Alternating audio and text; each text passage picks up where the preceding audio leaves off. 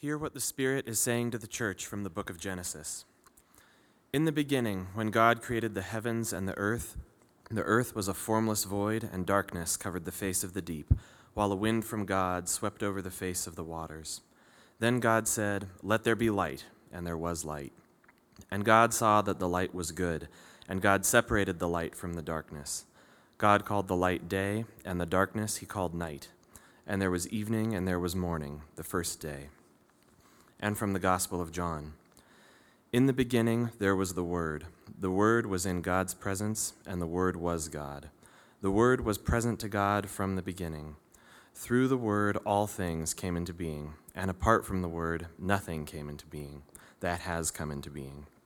In the Word was life, and that life was humanity's light, a light that shines in the darkness, a light that the darkness has never overtaken. This is the word of the Lord. You may be seated. Well, friends, let's pray together.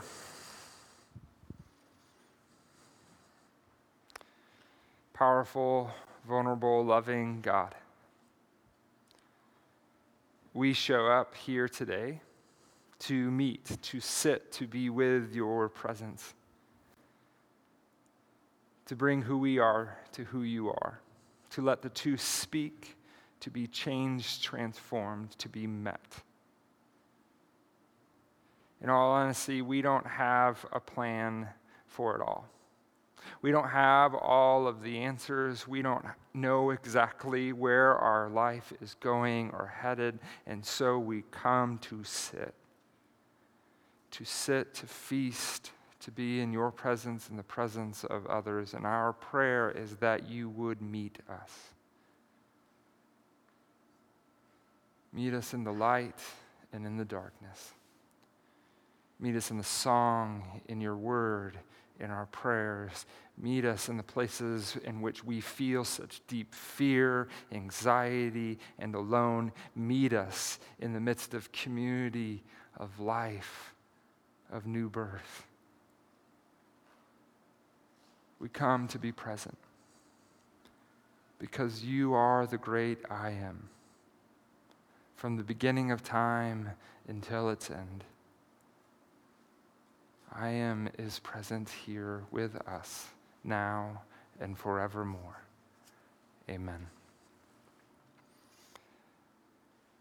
As we walk into this time of reflecting on darkness, there's a part of me that feels an unease. To talk about darkness or a relationship with it, I can already tell in myself, I don't know if that's going to go over that well. I don't know if this is going to possibly be, again, maybe All Souls participating in one of the most depressing services you've ever been a part of. But I do know there is goodness in it. Because I know in my own life, I have explored a relationship with darkness and have found in it a fullness of treasures that feel hard-earned, but also as gifts. And so I wonder for you today, what is your relationship with the dark, with darkness? What was its origin stories, its beginning? You probably don't remember its very beginning, in which you sat and were held in a womb of darkness, the origin of it all. But what is some of your first memories of darkness? My relationship started when I learned to be afraid of the dark. And I had two people who gave me great lessons in this. My two older brothers constantly participated in my understanding of darkness by scaring me non-stop. I laid in bed one night in my own room with the covers pulled tight, and I began to hear on the window behind me a knock. My window was just about this high. And so I did what any young child would do. I refused to look at what was behind me. The covers began to get higher and higher. I heard more knocking, knocking, and knocking, thinking maybe it was the wind. Finally, I decided to grab the courage and to look at that which was behind me, and behind me was my brother, like this. in a creepy mask trying to freak me out. I screamed and ran out of the room. What's your relationship with the dark? Who has taught you? What is your opinion of it? What language do you use to describe that which is dark? A lot of the language that we have is one that is inherited, and I'm not saying it's wrong, but I think it's often binary in so many ways. We have darkness and we have light. We often use a competitive language when we use the ideas of darkness and light. Like there is a massive cosmic battle that is always happening. And who will win? Maybe these are some of the words that you use to describe darkness and light. Darkness is bad, evil. It is scary. You are to be afraid of it. Darkness is sin. It is doubt. It is an ignorance, an unknowing, a spiritual blindedness, a depression, and a despair. And for light, we often associate, and literature and scripture associates with good, hope, faith, cleanliness, right living, wisdom, salvation, happiness, truth, and life. So clearly divided. And yet we cannot move through life without experiencing the depths of both. So what are we to do? In all honesty, Scripture and the history of the church and Christianity doesn't help a lot with understanding how do we engage this relationship. It just separates it more and more. Or we assume it does. We assume that since dark and light are opposites, then they must be at odds. Because that's what we do with things that are opposites. If it's different from us, if it's an opposite, then it is at war, at odds with the other. They are always in competition. The light shines and the darkness does not overcome it, it reads. The darkness does not overcome the light doesn't mean that it always means that the light will win. It could simply mean that the darkness and light are not at war with each other. Think of it like stars in a night sky. The light and the dark, they coexist. They live in relationship, in a creational rhythm and dance with each other, each providing a lesson the other cannot give. As of lately, I have started and began a new relationship with darkness. It all started with this. Stars. I sat camping one night. Was able to look up and see the beauty of stars, see the Milky Way. And I was overcome with this beauty, this vastness that is set before me, and it shows up every single day. But it wasn't just the light of the stars that was fascinating. It was the canvas of the darkness behind it, and the space that is between each one of those lights that shine. My curiosity for stars, for the cycle and the rise of the moon, for the space with all of its dark matter that is filled with so much dark void, we're not sure exactly what it is. This, for me, was always held back. A non-explored space in my life. But to look upon the stars and to be filled with wonder made me begin to assess my relationship with darkness. You see, I had subconsciously believed that darkness and all that came with it was bad and evil, and light was holy and good. My brothers reinforced this again and again and again. I feared being alone outside in a dark night. My body has learned to suffer and to shut down when the winter months begin to show up. And maybe most damaging is I feared my own darkness, or what was labeled as such, the deep emotions, the doubts, the fears, the sinful thoughts, the traumas were all banished to the darkness to be avoided, hidden, and forsaken, and never to poke their face again into my world, which was going to be light, joy, hope, and God. Because only God could be present in the light, because Jesus said he is the light. And so my sunny side of life was all that was permitted, spiritually, emotionally, physically. I remember when I was young, I went to a conference, way too young. The conference was called Stomping Out the Darkness. I remember the conference just being like this really dark room, and as a young middle schooler learning about like spiritual forces and evils in the world and thinking, this is awful and scary and traumatic in some ways. Even if it's true, but at that place, I promised myself I will do everything to stomp out the darkness in our world and in my own soul. But that promise had an ugly side. What it created was a place in which I could put all of those things, doubts, fears, big emotions, sins, and just say, no, I banish you into the darkness. I banish you into the subconscious. I banish you to the place in which you will not be talked, seen, or you will be recognized. But when we banish things, they have a way of finding a way to show up. I tried so hard to hide them, but they began to demand a voice that needed to be heard. It spoke of feelings. The darkness spoke of feelings that I tried to keep silent.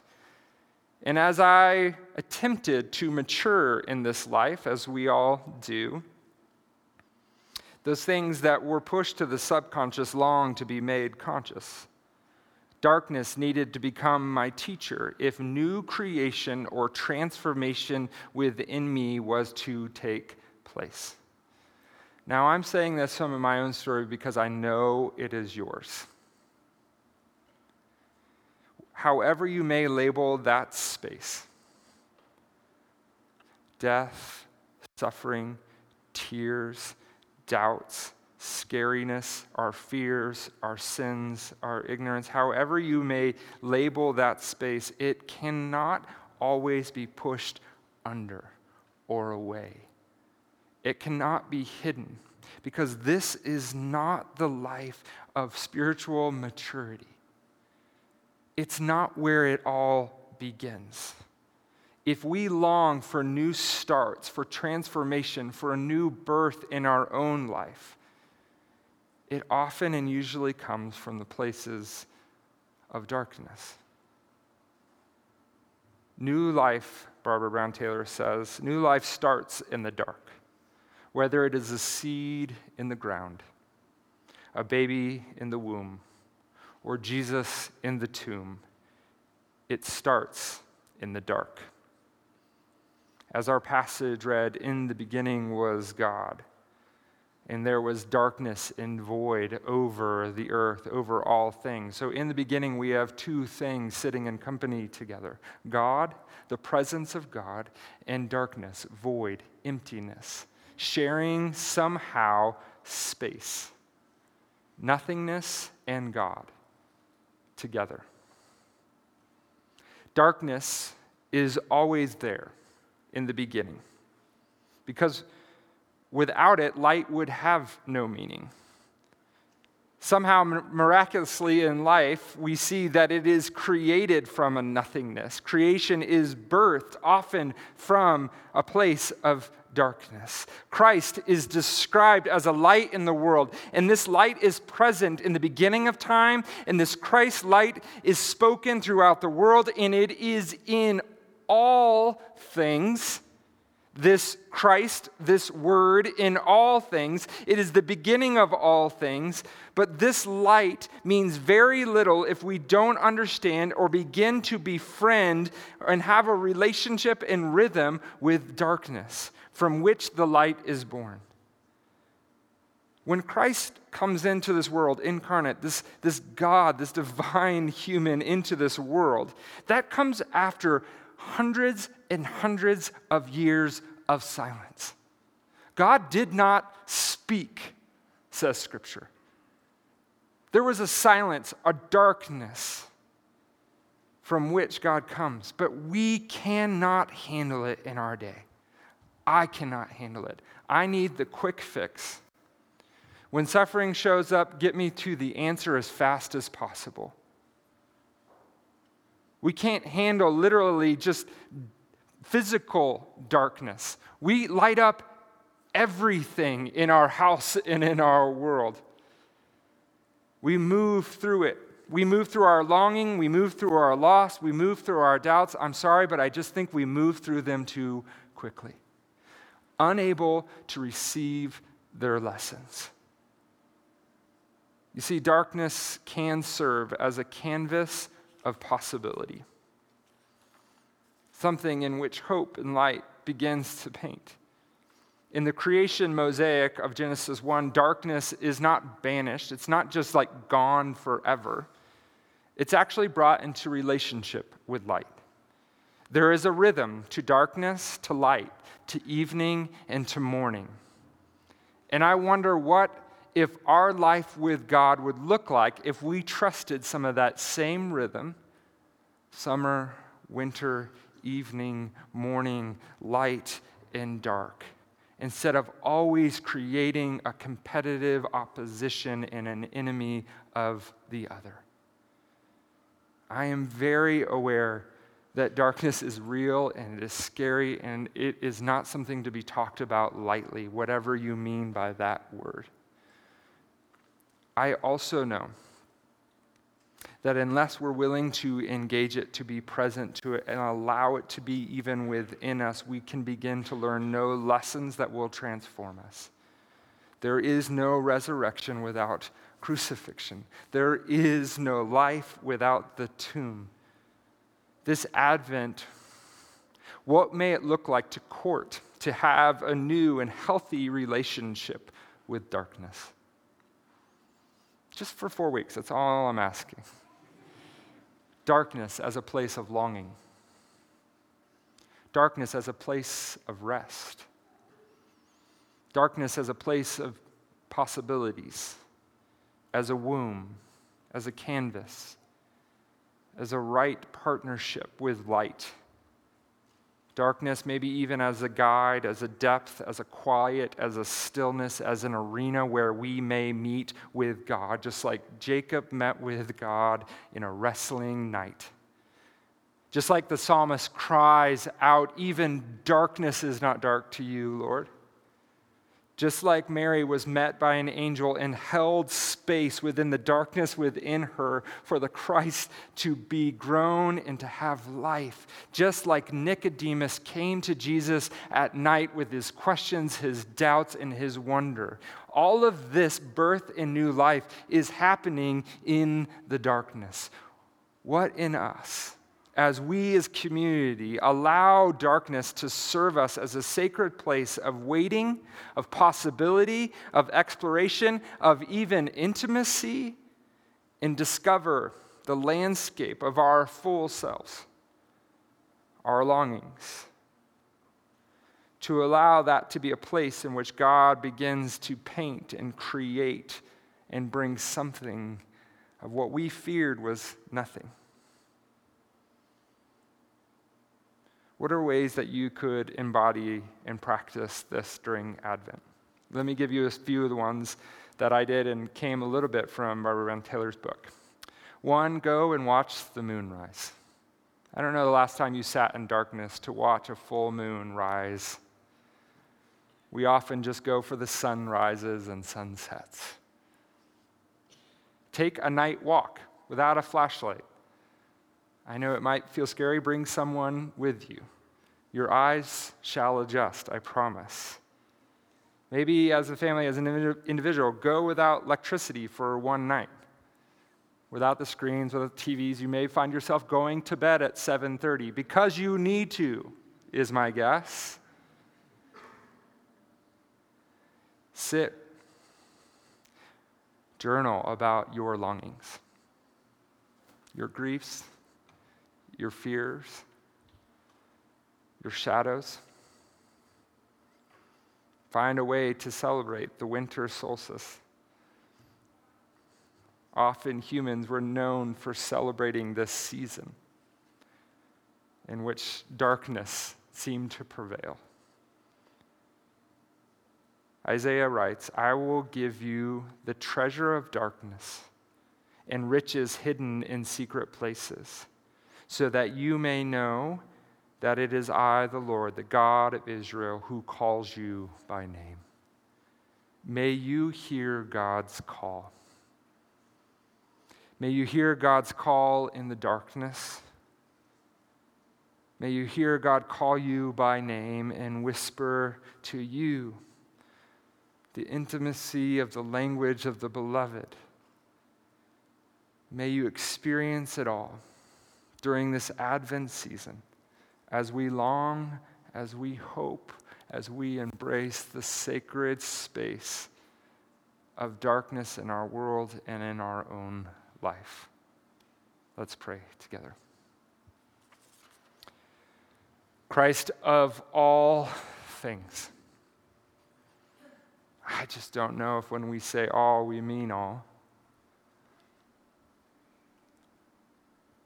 But Christ, who was there in the beginning, is there at the end, is the spoken and created word of all things, in whom we move and breathe and have our very being. Will you meet us in every space of our life? Meet us in the shadows, meet us in the fears, meet us in the darkness. May your presence be known. As Moses climbed a dark mountain and into a cloud of the unknown to see your presence, to hear your voice, to be called by name, may we climb to the places that we often avoid. May we do it as community so that we may see you in all places, in all things, even in the depths of our own heart, so that this encounter with you may transform who we are. In your name we pray.